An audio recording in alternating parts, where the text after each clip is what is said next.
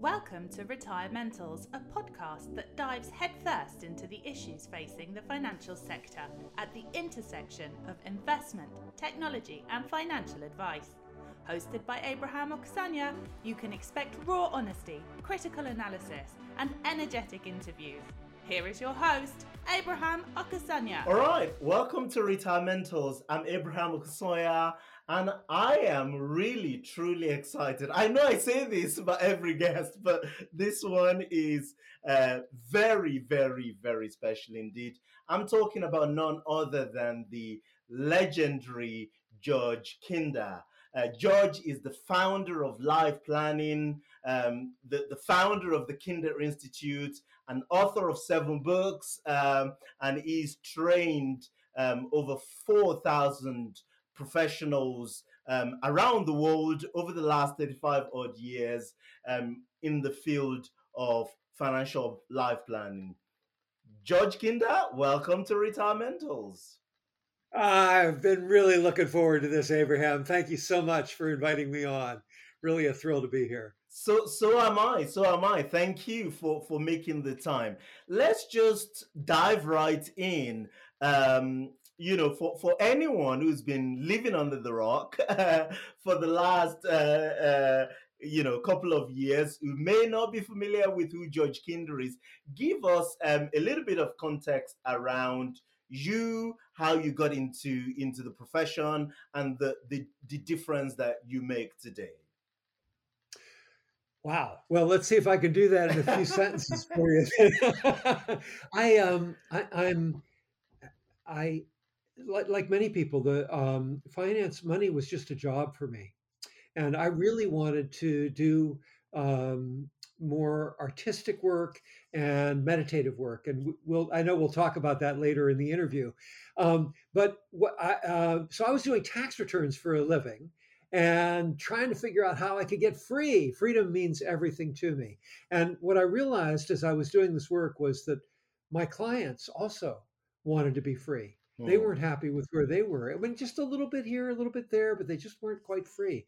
And so I moved into financial planning because financial planning has all the tools of money available to help you become free. I mean, if that isn't the purpose of financial planning, I'm really not sure what is. And so I moved into it and began to design structures and ways of understanding how people might move into freedom and first identify what it is for them. I burst onto the national scene in America. So this started way back in the 70s, Abraham, and I burst onto the national scene in America. It was the late 80s, early 90s early 90s before I burst onto the national scene. And everybody was stunned, oh, this is about freedom. Oh, wow. And so I created a number of different workshops and ultimately a program that gave trainers both the experience of freedom inside themselves, what they really wanted, not just the job, but what they really wanted out of life. And simultaneously, as they had this experience, I gave them the training in how to deliver it to their clients. So it was very popular. As you said, we're in 30 countries all over the world. I mean, it's been a ride, really quite special. And thrilling. And the UK is my favorite place to be. I mean, I know you all complain about the weather and everything. I love the weather. I love everything about the UK. So anyway, I've missed it these last 2 years because of COVID. Just kind of laying low and all that, but we're on our way over this summer. That's brilliant. So yeah, you're going to be around. You said in June, July here in the UK. That's wonderful. So let's just talk about this key difference to your mind between life planning and traditional financial planning or financial advice. People will say to me, the way you've just described this about freedom, and then many advisors will say, well, we do that with our clients, but do they really? Yeah. I think that's the real question. And I would argue that there are some that are just naturally good at it, Abraham. And you and I know that. We've met them and we're astonished at their power, their wisdom, their insight, all of that. But most people look at money as something to do two things with, either to increase it or to temper its riskiness. And those are the two things that a financial advisor, a financial planner specializes in. But what's worse, of course, is that so many of them are just selling. They're selling product, they're selling their spreadsheets, they're selling their marquee of who they are.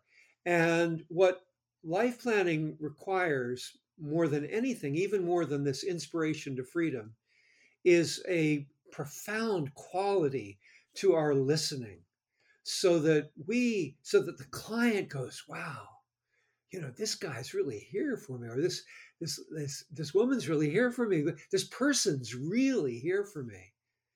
And they're stunned by it, they're taken aback by it. And we keep that listening, particularly through the first meeting. And most advisors don't know how to listen that well. I'd say that the first meeting for me, other than the final half hour where I do a little bit of special stuff, the first meeting for me is anywhere from a half hour to an hour and a half. And 90% of it is the client talking, not me talking. So that's great life planning. And so we listen really well, and that builds trust. And the client, you don't lose them. It's the whole fiduciary thing. You're clearly a fiduciary for the client, and then you move toward what am I already hearing that really inspires the client, and you get excited about that. So we're trained in the program. We're trained to notice the slightest quality of concern or disappointment or sadness or fear or frustration, and to empathize with it. That's the right thing. Not to say, hey, here's my spreadsheets, I'll show you how to do this, but to really empathize, to be there in the shoes with the client, and then to also notice what they're excited about, because that's the first hint of where they really want to go. And most advisors will never take them there. Don't ever know.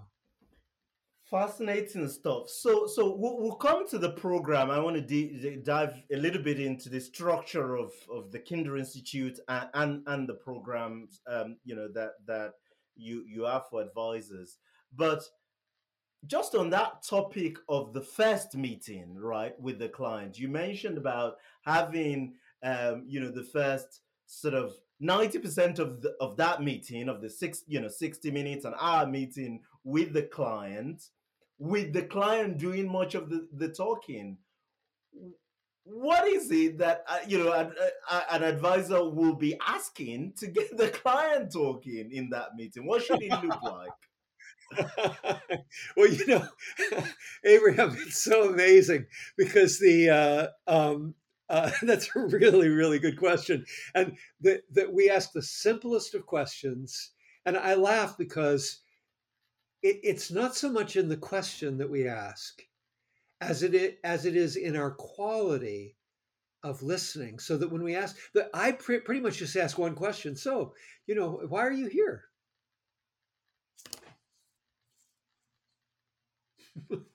and the client starts to talk, and they might talk about the SEP or the SIP or the pension or the taxes or the portfolio or something. I said, no.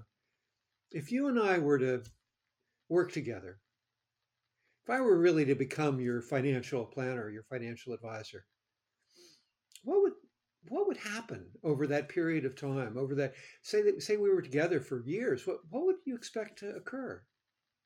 Why are you here? Why are you here? And that begins to get them going. And it turns out that when you empathize, when they mention the slightest hint of troubles with their eldest son, let's say, or slightest hint of a worrisome thing about their mother, and you go, and you just be quiet. You don't go, oh, tell me more. You just go, oh. And that tells them he or she is really here. They're really listening. They aren't going to force me into their narrow frame of what's your mother doing. They're just going to share, they're with me emotionally. And that means I can wander there or I can leap to the thing that really upsets me. And that is that I've always been an artist and I've never been able to do it. And I've never shared it with anybody. So if we form that emotional link with the client, they'll share whatever needs to be shared. And that's what we want to hear if we want to know what freedom means to them. Now, a word from our sponsor. Nikki Heaton-Jones is the Managing Director and the Chief Investment Officer at Betafolio, the high-tech, low-cost, discretionary model portfolio manager. Typical model portfolio service costs about 36 basis points. That's in addition to the funds, the platform, the advice fees. Tell us a bit about Betafolio's view and approach on fees. Well, I don't think anyone that knows us already, Abraham, would be surprised to hear me say that in a nutshell, MPS fees are too high. If you include the fund charges and the platform fee that you already talked about, we get close to 1%, I think, on average for a lot of retail clients. And that's before they start paying for the financial plan, which is the part of the service that will ultimately add the most value for them in their advisor relationship and experience. My view on fees and Betafolio's view on fees is that they have a real impact on client outcomes that needs attention. And that's why we're building a scalable solution with technology that will allow us to keep costs low.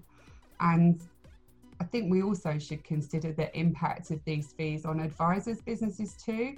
Advisors need to make a profit from their work. They need to have a viable business, and their cost bases have been rising because of regulation, and the more cost they have to pass through to their clients for overcomplicated services in turn puts pressure on the advisor's own fees and ultimately makes it not possible for them to run a good business. So fees are really crucial, and I'm really happy that we're in a position to be having a positive influence on the trends in the market. Good stuff. Thank you, Nikki. The thing I hear from advisors often is that, we're financial advisors. People come in to talk to us about their pensions and their investment. If we're going to be talking to them about freedom and these big things going on in their lives, first of all, we got to seek permissions from them to talk about these things, because they might not want to talk about it. And secondly, are we really equipped and trained to be able to have this conversation effectively? Yeah, the answer to the second question is no, they're not trained. Many of us are equipped. Many of us have intuitive way of understanding listening, but they haven't been trained. And the first thing is, why are clients coming in? Why on earth would you go to a financial advisor just to talk about figures and facts? I mean, yes, we do, but why do we do that? And the answer is pretty clear. You look at the newspapers you read. Who is it that they're quoting? It's all big product companies that are kind of defining what it is that you're supposed to talk to your financial advisor about. And the product companies want to sell you the product. They don't care about your freedom. They aren't really interested in who you are as a person. That's the difference that a great financial advisor, a great financial planner, a great life planner makes, is that I care about you as a person. And so when the client comes in, they're thinking all this money stuff. But you know what? The first time they come in to see you, most of them, whether they're riding an Uber in or taking the subway or driving in or walking in, they're thinking, oh gosh, I'm going to see Abraham. I've heard a lot of good stuff about him. Well, I really want to tell him about this piece of my life, that I really want to do this. And gosh, I hope I can get there with him. Or I really want to talk about something that troubles me and my family. I don't know whether I've heard really good things, but I don't know whether he can listen. And so what happens is that even a good advisor will interrupt and redirect. We might be able to get away with that once, but if we try it twice in an interview, the client just goes, "It's your meeting," and they hand it over to us as financial advisors, and then we go into the retirement plan and the taxes and the portfolio adjustments and all that, and we've lost them. So they come in with their expectations formed already by the media, which really means the big industrial figures of the industry, not who they really want to be. Money should be about who we really want to be and how we want to live our life, clearly. So that's what I would say to your advisors, is they've been brainwashed too by the product companies. We've all been. Yeah, The coming then to that issue about training. Talk to us about the Kinder Institute, what you do, the trainings, that are the training programs that are available to advisors who really want to, become experts at doing this. Yeah. You go to the normal training.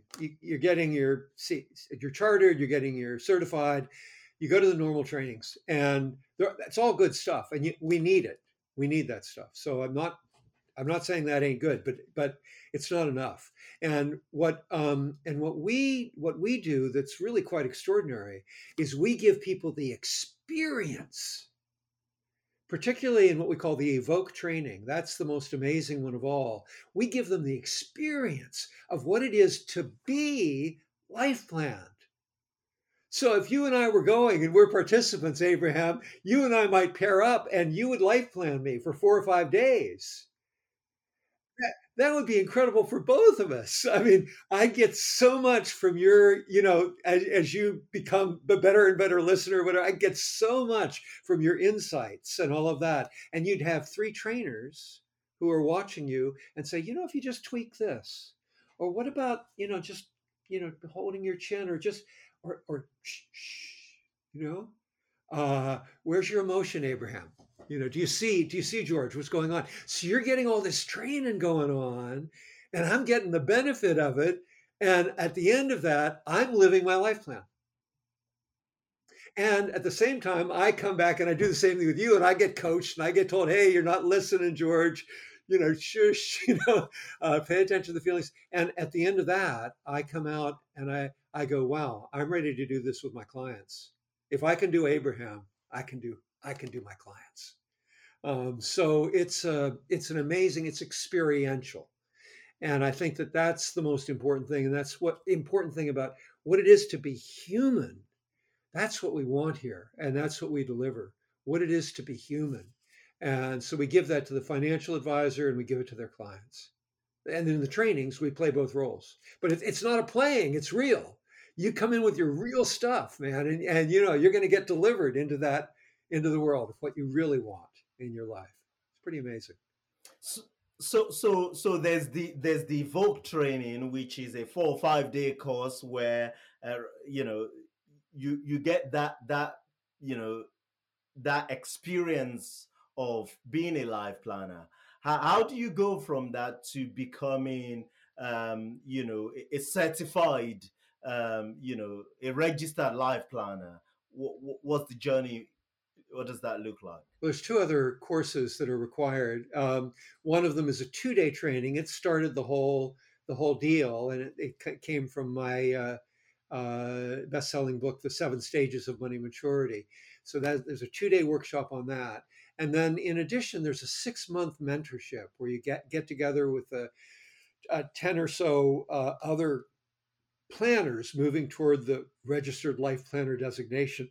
And and you dive into doing casework with your clients and reporting on it to people and getting feedback on how you're doing. So there's kind of a 6-month mentoring of your process. And then after that, we ask people to take ongoing courses every couple of years so that they're still doing it. They've got their thing down. So that's really what the program is. Yeah. Brilliant stuff. So give us a favor. There is the famous 3 questions, the Kinder's three questions. Give us a flavor of what they are and why they're important.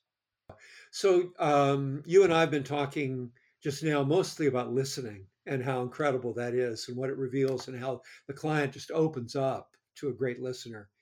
I mean, think about that for a moment. Abraham, you're going into a meeting, and do you want someone to tell you about all the tax stuff and all that stuff? Or if they really listen to you and then bring it up, wow, what an incredible relationship that is. So anyway, after that listening meeting, which is where you establish trust and the true kind of fiduciary nature of I'm really here for you, the next meeting, you pick up on some of the clues that have happened in the first meeting as to what inspires the client, but you also ask them 3 questions. And this is, we've got a number of exercises, I should say. This is not the only one I use, but it's the one that's most famous. People like it a lot. And you ask them in order. They have to go in order. So the first one is, if you had all the money that you needed for the rest of your life, maybe you're not as rich as J.K. Rowling, maybe you're not as rich as the Queen of England, but you got all that you need for the rest of your life. What would you do with your life? How would you live it? So we get people to kind of fantasize, winning the lottery and, going that way. And that loosens them up because you can't ask a deeper question first. So then we go to a much deeper question. It's life and death, really. You ask the client, so here the scenario is that you go to see your physician, your doctor, and he or she says to you, I'm so sorry, but I've got some bad news. There's some good news in there. The good news is you're going to live the rest of your life with all the health that you're feeling right now. But the bad news is that you only have 5 to 10 years left to live. And you won't know the moment of your departure. You'll live at least 5, but not make it to 10. So now the question is, what would you do with your life? How would you shift things? How would you live your life? So you can see that's much more reflective. People more often than not bring up more legacy-oriented issues, and certainly family comes up a lot for people. Third question goes deeper still. And here, it's similar setup. You're going to see the physician and she says, hey, we blew it. You've had a rare ailment and it's come to term. I'm terribly sorry to tell you that you only have 24 hours left to live. And the question is not what you would do with that time. So it's a different question. The question is reflecting on all your anticipations, all your dreams of freedom that had come up for you as to what you would be doing, who you would be, what you would accomplish. The question is, what did you miss? Who did you not get to be? What did you not get to do? And the surprising thing there is that a lot of those things come up and they don't sound like they have anything to do with money. But the surprising thing is that that's where the life plan primarily lies, because it's life and death. And it's what's really most important to us of all. It really is the legacy. What did I miss? Who did I not get to be? Well, I want to deliver that for every client that comes into my office. I want to deliver that into their life. And there are obviously there's some tricky things that can come up where it can't be delivered. And we work as part of the training as we train, well, how do you get as close to that as you possibly can? But that's what and what happens when a client gets that is that suddenly they're on fire. They have so much more energy and vitality in their life.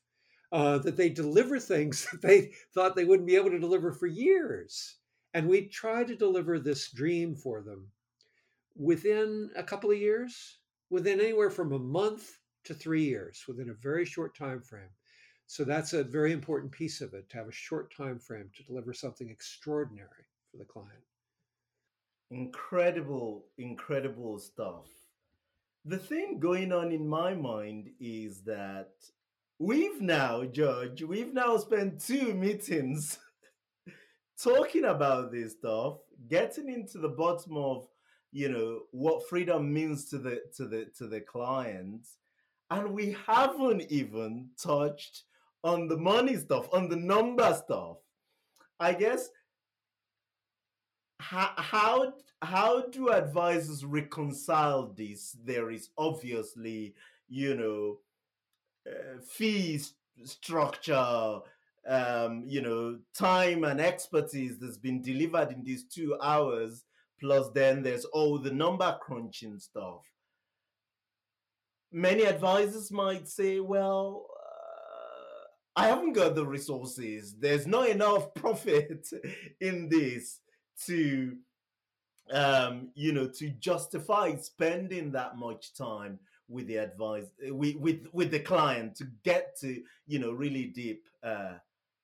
How do you approach that? So one of the reasons we have a mentorship and we gather advisors together in small groups is so they can communicate a lot. Well, this is how my office works right now. How does your office work? How would you incorporate this? And of course, the trainers most of them are financial planners as well. So they've also gone through their own training, and there are best practices that we talk about in regard to this. And so I will say this, Abraham, that in my work, I never did a meeting without touching on the finances. It's just I didn't lead with the finances. So that last half hour of that first meeting, I used to call it bells and whistles. I'd go back to the Great Depression. I'd show, charts and all this kind of stuff. But I do it with having heard what the client was fearful about, what they cared about. And so I was constantly layering in the client into those charts so they understood it really related directly to them. And at the second meeting, you come up with this dream of freedom. Well, now you've already begun to figure out what the obstacles to it might be. And the spreadsheet is beginning to have a time period, a goal. They're beginning to these pieces. And so we talk about those things as well. Let me just turn off my cell phone. There we are. So it's always layered in. And I think the third point that you're making is the one that may be most challenging for people, and that is, how do I justify this financially? And that's a very important question. There are a number of answers to that. One of them is that I think that life planning is the most efficient way to do financial planning. Because what if you do financial planning and, the old metaphor, oops, my ladder was on the wrong wall, even it's the wrong thing. You did all that brilliant number crunching and all that stuff, the ladder's on the wrong wall. You might not realize that at first because the client never revealed to you what the right wall was because you never listened. You never talked to them about it. And so you don't want that kind of experience for many reasons. One is it's very inefficient. The client's upset. You've tied them up into these products and they can't get out of them, or you've made their life too risky or not risky enough. And you don't want that kind of problem. And that's the kind of problem area where the client goes, I'm not sure this advisor was meant for me. And they look for somebody else. So one of the beauties of life planning is you don't lose clients. So your clients are basically clients for life. Why would they go anywhere else if you're the only person they've ever met in the world of finance who really listens to who they are and what they want to be? So you don't have to replenish your book of business again and again. It's there.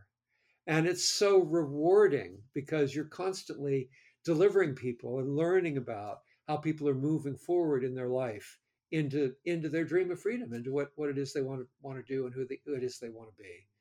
So I think those are the. I think it's far more efficient.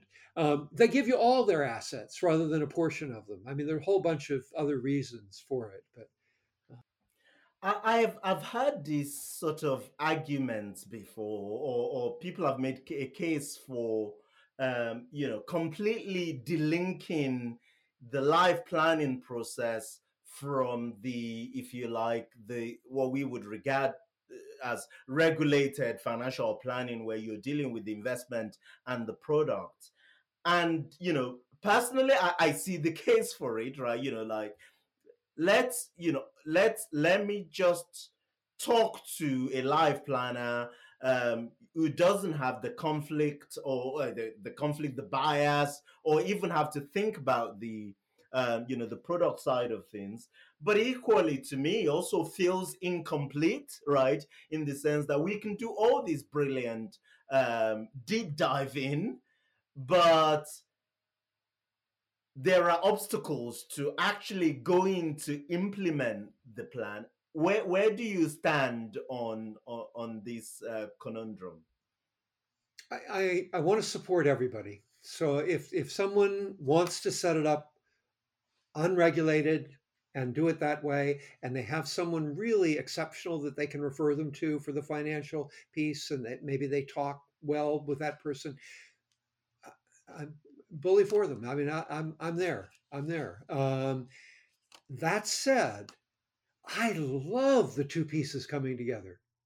And I've seen in my own life, in my own practice, when I was an active practitioner, I had people where I tried to do just the life planning piece come and tell me that they'd worked with this person and they'd made the terrible mistakes. They'd misinterpreted what I said, and they got a person who was the worst product kind of seller you could possibly imagine, and they bought Yeah. into what they said, and they just wove it all in. So I think what we've got is something really special, Abraham. I think that this financial knowledge that we have is exceptional, and if we can use it with the life planning piece, there's no better profession in the world. Nothing can touch it. I couldn't agree anymore. There's a question I have for you, George, which is, um, you've been doing this for 35 years, and with passion, with incredible commitment to it. And to me, the question I keep asking is, still today, life planning is still niche, right?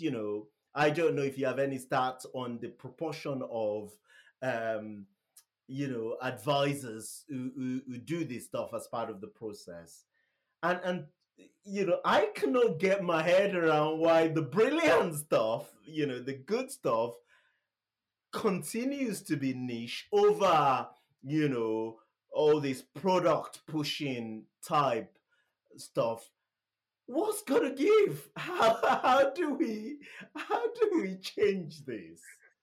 Yeah, I'm with you, Abraham, and believe me, it can bring tears to my eyes looking at it because it is. It's just it's. I mean, the word I would use is pathetic. It's pathetic that the industry as a whole hasn't just turned and is delivering life planning.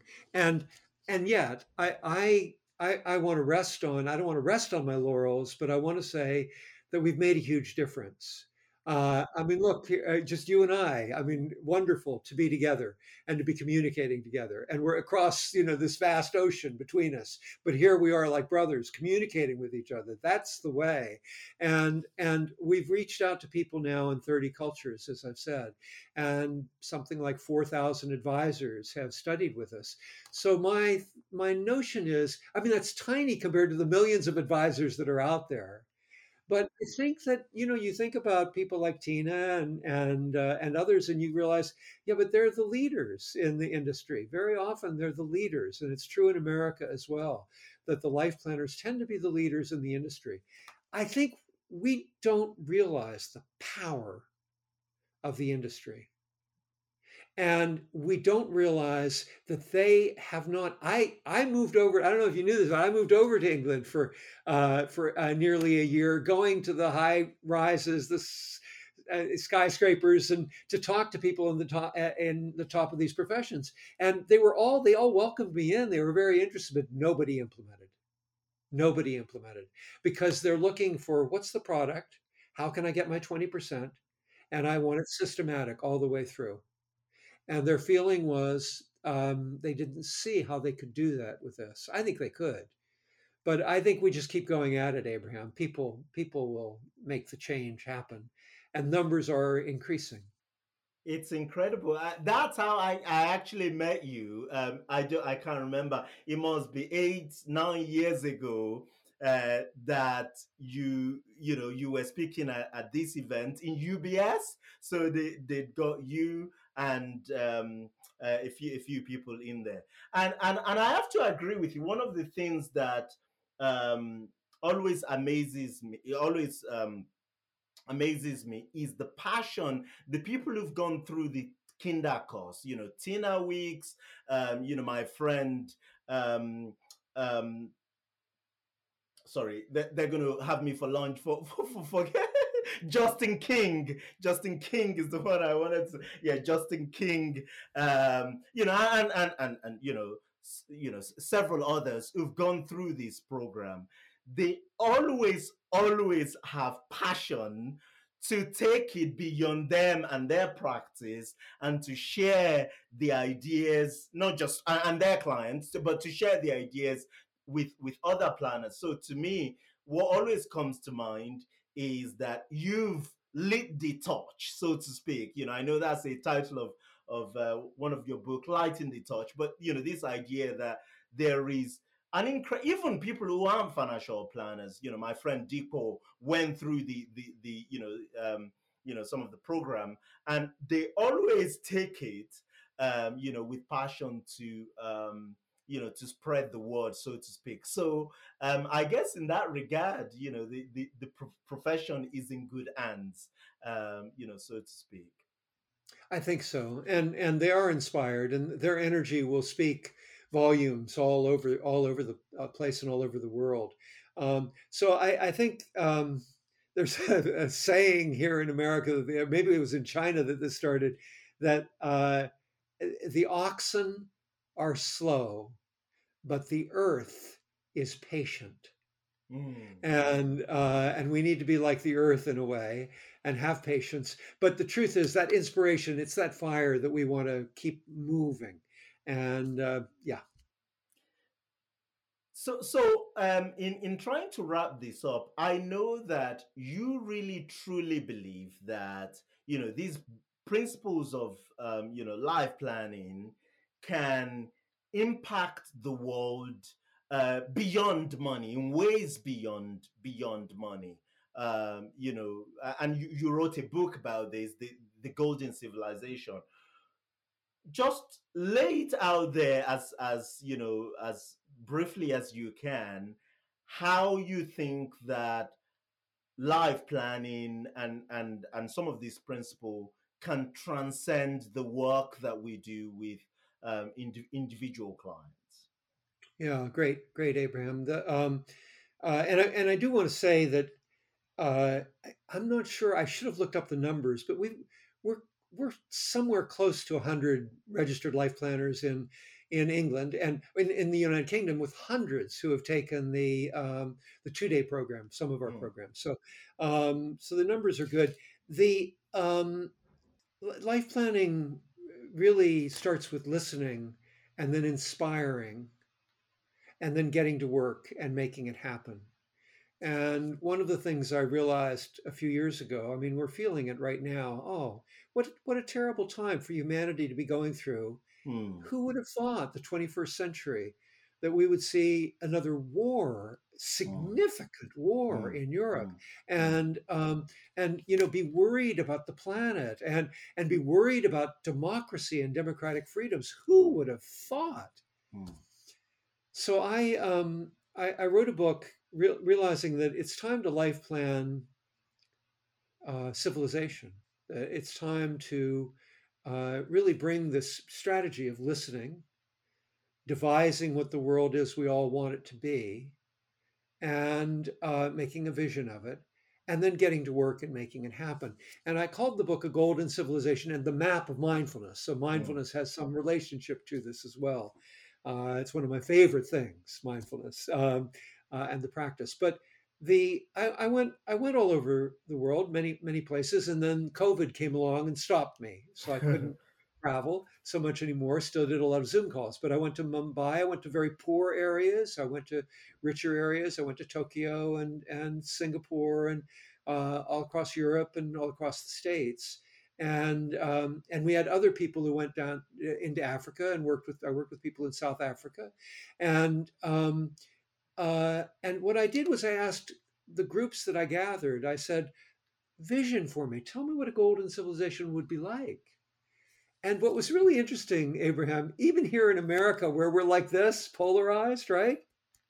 Whichever side you were on, they said the same thing. They said it would have a lot of kindness in it. It would have compassion. It would have vitality. It would have much less inequality. Democracy and democratic freedom would be everywhere. We wouldn't have racism. We wouldn't have propaganda. We wouldn't have false news. We wouldn't have bigotry. We wouldn't have corruption. There it is. And people said that wherever I went, whether I went to a civilization that was more fraught with their democracy or 100% in, they all said the same thing. And you just go, wait a minute, if we all want this, why don't we just make it happen? And so that was my notion, was let's get together and craft that vision, make it, blare it with our trumpets loud, and get everybody saying, yes, let's make it happen. And, and then get to work on it. So that's kind of my vision. And it's one of I'm doing a number of things to kind of promote that kind of thing, including something called a fiduciary standard for all corporations and governments, involving the planet and democracy as well as clients. So I think there are ways of doing it, and good people, you and I, we just need to keep getting out there and saying, why don't we do it? Why don't we do it this way? Let's all come together and make it happen. So I think the more energy we put into it, the more possibility there is of it happening. Just inspirational stuff. George, where can we find you? We know we're gonna shout about it. You're gonna be in the UK in the summer. Everyone knows that. But where can we find more about you? And your work. So I want to say that about the summer. This summer, it's mostly going to be vacation with my kids. So just so you know, it's not going to be a lot. But Kathy and I are serious. We love the UK. We're going to be spending close to half our time in the UK, and we've already plotted it out starting in March of next year. So maybe February, March, April, May, June, and July next year. Watch for us, and then we'll be doing programs and that kind of thing. But the two websites, the financial website that most of your audience would be most interested in is the kinderinstitute.com website. But I'm doing a lot of stuff on my own now. I mean, it's all integrated. I'm, still very active with Kinder Institute, but I'm really living the life I've always wanted to live. So that life that wanted to be an artist and wanted to live more spiritual and more mindfulness, I'm doing it. And if you go on georgekinder.com, you'll find that I'm now giving. I couldn't make a living at it, so I'm now giving these beautiful photographs laced with poetry, nature. It's an environmental book. It's a book about practicing mindfulness in nature and using nature as our teacher, our environment as our teacher. And it's beautiful. You can get it for free in your inbox on a weekly basis. And I'm doing it, poetry and photography every day of the year. So you'd have something for every day. But I started with my weekly edition. So georgekinder.com, you'll find a protest album that my daughter London and I sang and wrote together. So there's lots of stuff, man. I'm having a great time, the time of my life. So those would be the two sites to look for, Abraham. Just incredible stuff. You've all known George Kinder, the father of life planning, but now I give you George Kinder, the artist. George, thank you very much for your incredible wisdom, for the work that you do, for, challenging and inspiring all of us, to be the best versions of ourselves. So thank you for coming on the podcast. Thank you very much. Wonderful. Thank you, Abraham. So great to be with you again.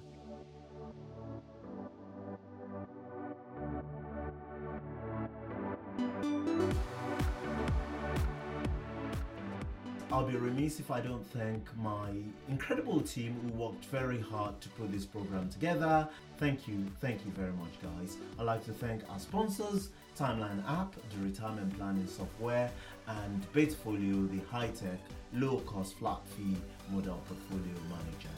And to you, our listeners, thank you for your time. I hope you've had as much fun listening to the program as we have making it. You can find more about the show at retirementals.co.uk, and you can follow me on Twitter. My handle is Abraham on Money. Until next time, thank you and goodbye.